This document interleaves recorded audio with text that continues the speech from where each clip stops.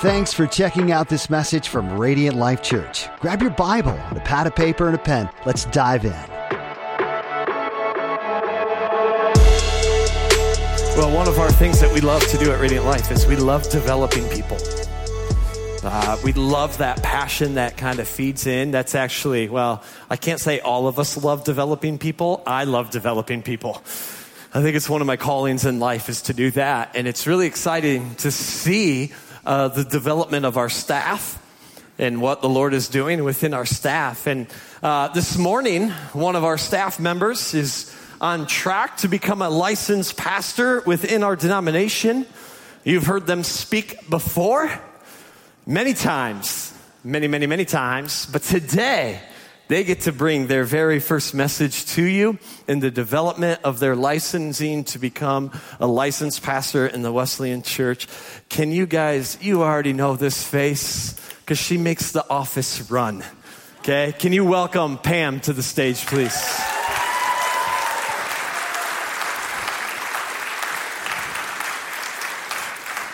I forgot to pray for you again. Oh, thank you. Unless you don't want prayer. No, I'll take it. Okay, all right. Hey, will you do this together if you're comfortable? Would you just reach out your hand like you're laying hands upon Pam? We're just going to pray for her and the word this morning. Heavenly Father, I lift up my sister to you. God, would you just anoint her words, not with her own voice, but may it be your voice, God. Let her know that you've called her and let her rest in her calling, God. Even though sometimes we feel inadequate, you are the one that equips us for the ministry. And so help us to rest in that. Bless Pam. Bless our hearts to receive your word. And we pray that in Jesus' name. Amen. Amen. Well, good morning. As Pastor Ryan said, I'm Pam Cary, currently on staff here. And I am in my last class, Intro to Preaching, that I need for my pastoral license. But I am currently on staff as ministry coordinator here. And it's so awesome to see you guys here this morning and those that are joining us online. It's great to have you, all of our church family that's spring breaking where it's warm. We might get a little bit of that warmth here soon, but I think it's supposed to come with some rain, but we'll take it. So for the past 2 to 3 months, we've been in our current teaching series, More. And this is where we're looking at the practices that Jesus modeled for us while he was here on earth. Practices that allow us to grow closer in our relationship with him and allow us to remove barriers from our life that are keeping us from growing in our relationship with him and allowing him to use us in the way that he wants to. So we've looked at several of these practices already. We've looked at worship and prayer in the secret place. And everybody's favorite, silence and solitude. That was a great one. Only to be topped by confession and repentance. And that actually was really cool because last week, Chris Conrad, our regional superintendent came and he was a guest speaker here. And it wasn't planned for him to talk on confession and repentance. And he delivered his first message very quick. And then he went into his second unplanned message where he talked about confession and repentance. And it was a really powerful service. Holy Spirit used him in a really mighty way. And a lot of people received healing through that service, through confession, repentance, giving things over to God, and just allowing Holy Spirit to work in their lives. Today we're going to talk about community. This is a practice that Jesus modeled for us really well. This was modeled really well for us in the early church. They knew how to do community. And we're not just going to talk about community, we're going to talk about biblical community. You see, all of these practices, worship, prayer, silence, solitude, confession, and repentance, they can bring things to the surface that we might have not been aware of. Maybe hurts, maybe sin, places that we've fallen short. And if we're not careful, the enemy will take that awareness and he'll insert shame and condemnation in place of freedom and growth and healing that our Heavenly Father has for us. A lot of the time when we're made aware of something in our lives, we tend to hide, we tend to pull away and disengage from people. And Chris Conrad brought this verse last week, again, unplanned. There are no coincidences. He set me up really well. In Genesis 3:8, we see, then the man and his wife heard the sound of the Lord God walking in the garden at the time of the evening breeze. And what did they do, guys? They hid. They tried to hide from God. Like, how well does that really work? We try to hide from God, but spoiler, he's going to find us. He sees us. We can't hide from him. So they hid from the Lord God among the trees of the garden. We do this. We pull away from people. We disengage. We go into isolation. And again, we let the enemy use that shame, and he keeps feeding it. And instead of receiving the healing and the freedom and the growth that God has for us, we disengage and we live in shame and condemnation. And that is not what our Heavenly Father has for us. So I can relate to this. A few years ago, there were things going on in my life and in the lives of my family members, some of my family members. And, in the grand scheme of things, they weren't huge. But I allowed the enemy to take pieces of what was happening and start inserting lies and shame and condemnation into my life. And as he did that, and as I started listening to those, I started pulling away and disengaging from God and from my community.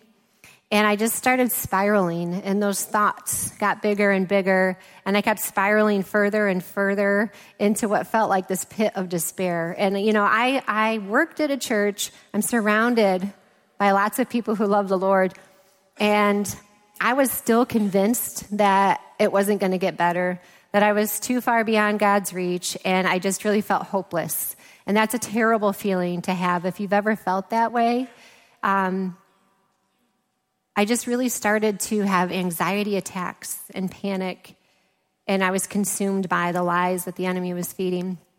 And my community around me, they would ask, how can we help? How can I pray for you? And I would tell them most everything that I wanted them to know, just enough so they felt like I was telling them, and just enough so it felt like I was sharing and doing what I needed to do to help things get better. But I held on to that little 2%, that piece that the enemy was really using to keep power over my life and to keep me from growing in my relationship with God and from allowing God to use me the way that he wanted to. And I believed that I could handle it on my own, that I didn't need anybody to help me. I'm independent. I can do it on my own. I can do this. And I think a lot of us, we feel that way. And some of you, you haven't experienced where I've been. Maybe to some degree you have. But I think most of you have experienced loneliness, isolation, maybe some shame and condemnation. Those aren't from God, but I feel like we've experienced those in this broken world. Currently we live in a world that celebrates independence. I can do it myself. I don't need anybody. I'm strong. I'm not weak. I don't need anybody to help me. But we celebrate that independence at the expense of our emotional well-being, our physical well-being, and our spiritual well-being. We celebrate independence over community and connection. We live in a world more isolated than ever before, and the technology that we have allows us to think that engaging with people online, that's our community and that's our connection. And this overemphasis on independence, it leads to isolation, shame, mental health crises, and a falling away from God. This extreme focus on being independent and taking care of ourselves, it pushes us away from the design that God called us to live in, which is community. And it also gives us a false sense that we have control over things, right? We think that if I try harder, insert myself here, just do more, and worry more, then I'm going to control how it turns out. And all that leads to is more anxiety. We think that trying to take control of things, you're like, hey, God, I'm going to take that back. I think I'm better at it than you. We think that that's going to give us some sense of peace, but really it's just a false sense of control. And this emphasis on independence, it's pushing us away from our dependence on God. We don't have anything in this life. We aren't here on this earth without God. We are fully dependent on God, and we need to acknowledge that. And we need to thank him for all that we have. So there's been some research published recently, And one of those is this study from Harvard University, and they looked over this 85-year period, and they were looking at people and the jobs that they held and whether they were happy or not happy in those. And what they found was that people who had jobs that created little opportunity for meaningful human connection, that they were the most miserable. And I know sometimes we think, boy, if I just didn't have to deal with people, I would love my job. And some days, that might be true. But overall, we need people and we need connection with each other. Personal friends, deep personal friends, are at an all-time low in America right now. Over 50% of Americans would say that they don't have anybody that knows them really well. And we need that. We've gone so far to the extreme of independence, not asking our neighbors for things, not asking our family and friends to help us with anything, that it's now starting to create the anxiety and the isolation in our lives, and it's going the opposite direction of where it should be going. You know, we can't do life alone, and we shouldn't do life alone.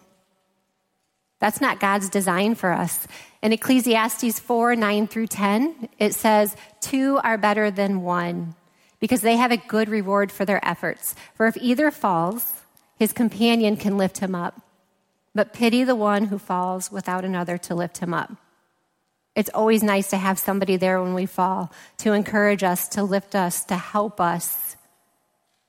But we've allowed independence to creep into that. God doesn't want us to be easy prey for the enemy. And when we're by ourselves, we're just like the animals in the wild. When they're together in the herd, the predator tends to leave them alone a little more. But the predator is still sitting there waiting for the animal to leave its herd. The enemy, Satan, is sitting there waiting for us to leave our community, to leave our pack.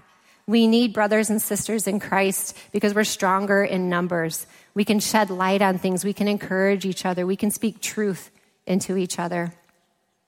1 Peter 5:8, it tells us to be vigilant because the devil is prowling around like a lion, seeking who he may devour.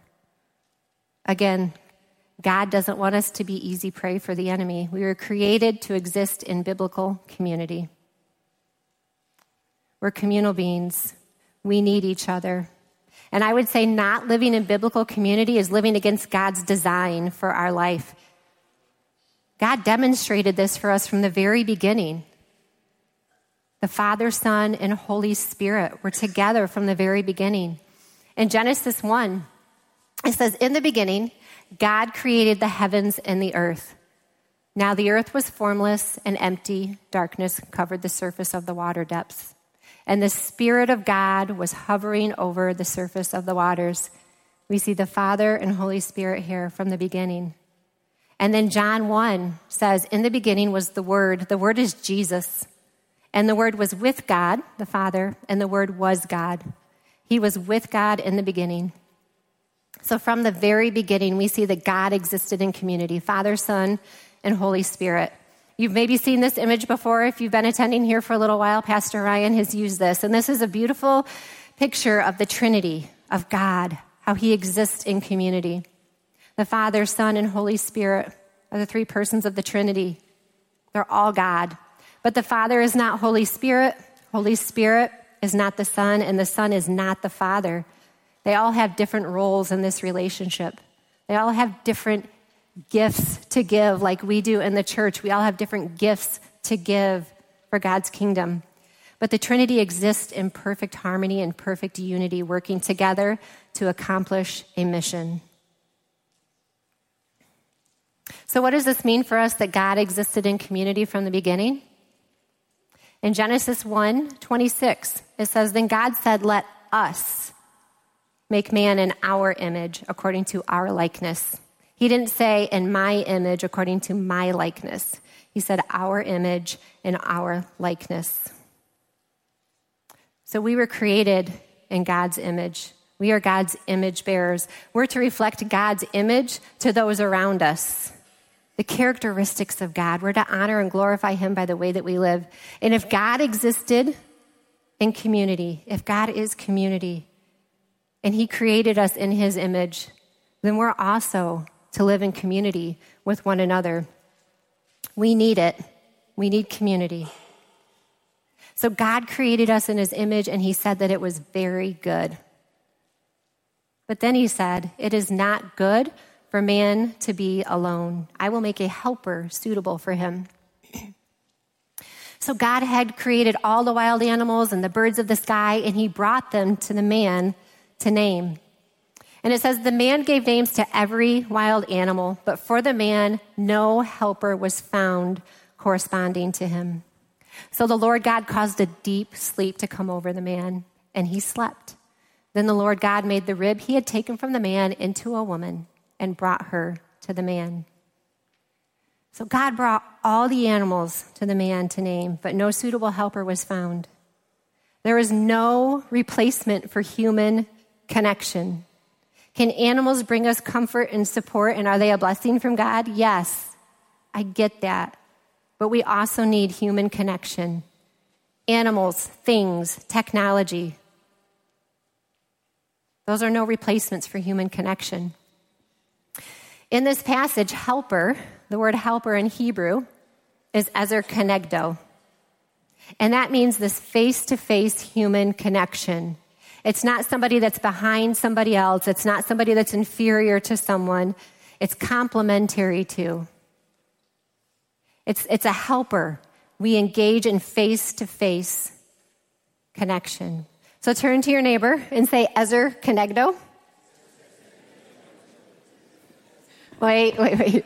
Try it again. Ezer kenegdo. There you go. So you guys just engaged in ezer kenegdo. It's that face-to-face connection. So if we were made in the image of God, he existed in community from the beginning. And as we dig a little bit further into his word here in a minute, I would say that engaging in biblical community is a command. We're communal beings. Again, we exist because God created us in his image. In the Bible, the phrase one another is used over 100 times. And approximately 59 of those one another commands, they tell us how to relate to one another and how not to relate to one another. We can't obey God's commands to one another without one another. Coming here to church and sitting in the rows, we absolutely need this on Sunday morning. We need to hear God's truth. We need to worship in community. But it doesn't end there. We can't build community sitting shoulder to shoulder. We have to be face to face, around a table, engaging with one another. Hebrews 10:24-25 says, and let us watch out for one another to provoke love and good works, not neglecting to gather together as some are in the habit of doing, but encouraging each other, and all the more as you see the day approaching. We have to encourage each other. We have to gather together. We have to provoke each other to love and good works. And we can't do that without each other. So let's look at some of the other one another's. And I'm not going to read all these verses. You guys can look them up later if you want to. Love one another. This isn't just a feeling of love towards each other, because we don't always feel love towards our neighbors, right? This is the action. We're going to obey God in our actions, our loving actions towards one another. The world will see Jesus' love by the way that we treat each other and love each other. We're to carry one another's burdens, the burdens in our life that they're too hard, they're too heavy for us to carry on our own. We need each other to help carry those burdens and to continue to persevere and push through, because life gets tough. We need to encourage one another. We need to speak life into each other. The IC&U conversations, encouraging each other to continue on in achieving God's purpose for us here, which is to make disciples who make disciples and to allow God to use us for his glory. And we need to teach and admonish each other. Admonishing is not a fun word, but you know what? If we're not helping each other when we get off track, we're not loving each other. If we see somebody going off track, We need to lovingly point that out so that they can get back on track and continue to follow God and grow closer with him. And we need to teach each other what God's word says. We need to care for one another. We need to help each other out. And we need to confess our sins to one another. That's biblical. It holds us accountable. We need accountability in our lives, don't we? Yeah, we absolutely do. And it's hard, but there's so many benefits with it. And lastly, we need to pray for one another. We can't stop engaging in spiritual battle for one another. We are in a spiritual battle, and we need to fight this together. We can't do life alone. We're not made to do life alone. We're commanded to do life together. And there's things that we can't experience in this life without community. Biblical community helps us experience life more fully as God intended. There's blessings that can be had in the midst of community and growth that can be had that Jesus wants us to experience. And when things get tough, biblical community helps pull us out of the depths of isolation, lies, and sin, and into the beautiful design God intended for us to exist in. A community that speaks truth and encouragement into our lives and continually points us back to Jesus. Is one way that we fight against the tendency to allow sin in our lives to lead us into shame and condemnation and isolation. We need each other to encourage each other on and do life together. And some of you sitting here are saying, I tried community and I don't like it. I got hurt. People were annoying, whatever it is, right? Some of us have tried community and we gave up. It's just easier just to be by myself. And I get that. There's hurt and there's pain. Some of us have believed the lies of the enemy that we're not worthy of community. Those are lies. But I encourage you to continue to press in, because although community can be messy, it's in the mess where true growth and connection happens. We show up, we engage, we stay committed, we work at it, we be vulnerable with each other, we confess, we care for each other, and we build community that we can count on. And that's glorifying and honoring to Jesus. So how do we build community? Let's look back into the Bible, because again, they modeled this for us so well. We need to invite people into our community. Some of us think that we can sit at our house and community is going to find us. We need to be willing to go where we live, work, and play and invite people. We need to be vulnerable. And we need to invite people into our community.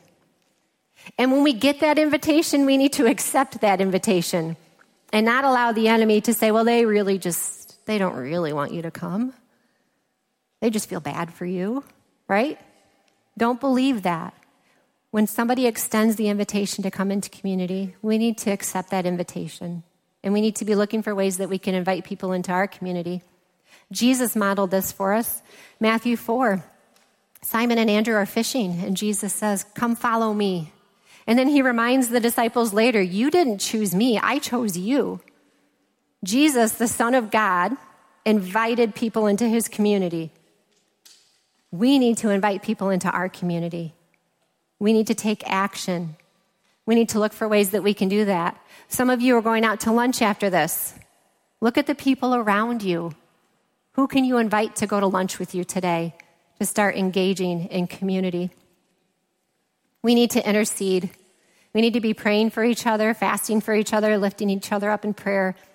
Esther, Queen Esther, she was getting ready to go into the king's court, his inner court, to plead on behalf of her people, the Jews, who were facing slaughter. And if you went into the king's inner court during that time and you weren't invited, even the queen, you faced death.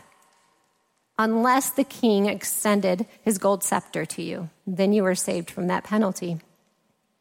So prior to going into the king's inner court, Esther had her cousin and her community fast for 3 days. She knew she was going into a spiritual battle, and she needed people to fight that battle on her behalf with her.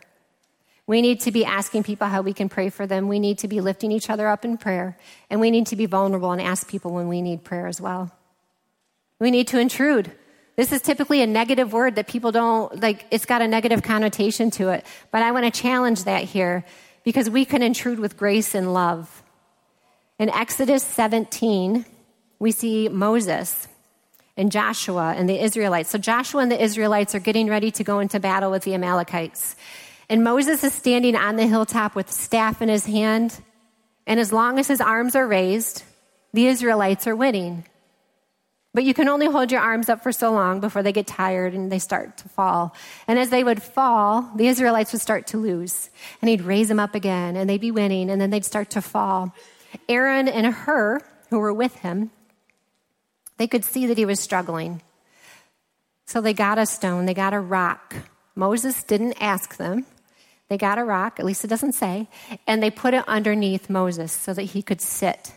And he could lower himself to a position where Aaron and Hur could hold his arms up. We need to see where people can't help themselves, and we need to intrude lovingly and help them when they can't help themselves. And it's easy sometimes to get annoyed with people and be like, why don't you just help yourself? Just do something. But I can tell you that when I was in that dark place, I didn't know how to help myself. And I so much appreciate the people that intruded and interceded and all of the things in my life because I needed it and I couldn't do it on my own. We also need to be intentional.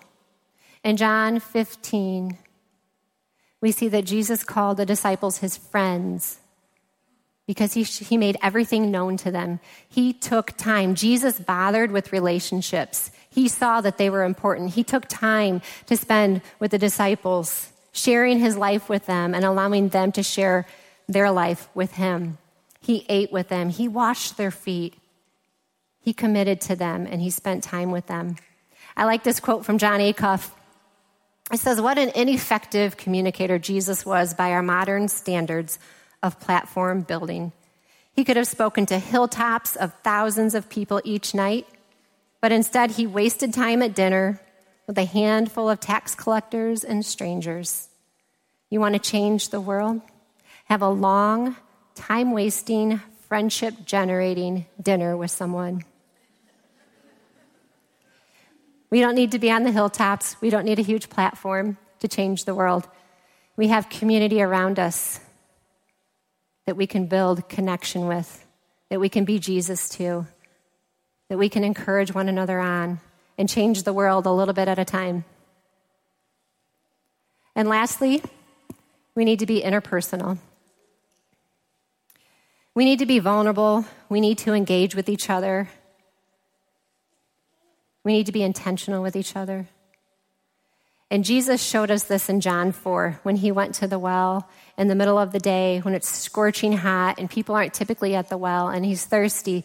And the Samaritan woman, who's an outcast in her society because of some choices she's made in her life, that's when she comes to the well because she's an outcast. So she comes to the well and Jesus is there. And Jesus, Son of God, could have gotten his own water. But instead, he asked her, he showed his vulnerability with her, and he asked her to get him some water. And then he sat with her and talked with her about her life. He got to the ugly parts, the vulnerable parts. He was interpersonal. He didn't stay surface level with her. A lot of times we think, hey, how you doing? Good, I'm good, how are you? And that's our community. But that's not building community. We need to be vulnerable with each other, and we need to dig deep and ask the hard questions with each other. You know, building community, it takes time and it takes effort, but the benefits are so worth it. And I can tell you that from my own experience. I began with my story, but I didn't tell you how it finished. So, you know, I was in this really dark place, and people continued to ask me how I was doing, and I just didn't want to share things with them. And, you know, my husband, he intruded in my life, and he saw that I was at a place that I couldn't help myself. Didn't know how anyways. And so he called my doctor, and he set up an appointment for me. He didn't know what else to do, and I could have been really upset about that. But he saw that's what I needed, and I knew that he was doing it because he loved me and he cared about me. I had my family and my friends that were reaching out to help. This sticks out in my mind just because it made me realize that people recognize when you reach your breaking point. And during this time, I got a flat tire, and I remember texting the staff saying, I got a flat tire. I'm going to call somebody. I'll be in a little bit. And Brandon Kinsey was like, where are you? You don't need to deal with this right now. And he came and he helped me change my tire. And that's just little things that show that, God still sees you in the midst of the darkness. There's still people that love you. God still loves you. He hasn't left you. And he just continued to send me those reminders, even though I wasn't fully willing to accept all the help they were willing to give me. And I remember I reached a breaking point, and it was one day at the office, and Pastor Karen came in, and it was the moment where I was like, I'm going to share that 2% with her. I can't do this anymore on my own. And so I asked her, I said, hey, can I talk to you for a minute? Of course, she said, sure. And I told her I put on my brave pants, and I went in and I told her the things that had really been holding me down, the things that had really been holding power over me in my life. And she responded with so much love and grace and truth that I could immediately begin to feel the pressure and the weight of those things lift off of me. And I started to feel like there's some hope. It wasn't like this, snap of the fingers and everything was better. But from that moment on, I began to feel like I could start engaging in battle for myself. Not by myself, because I didn't, you can't do it on our own. But I began to feel like I could start engaging in this spiritual battle a little bit. I began to draw closer to God again. I began to engage back in my community again.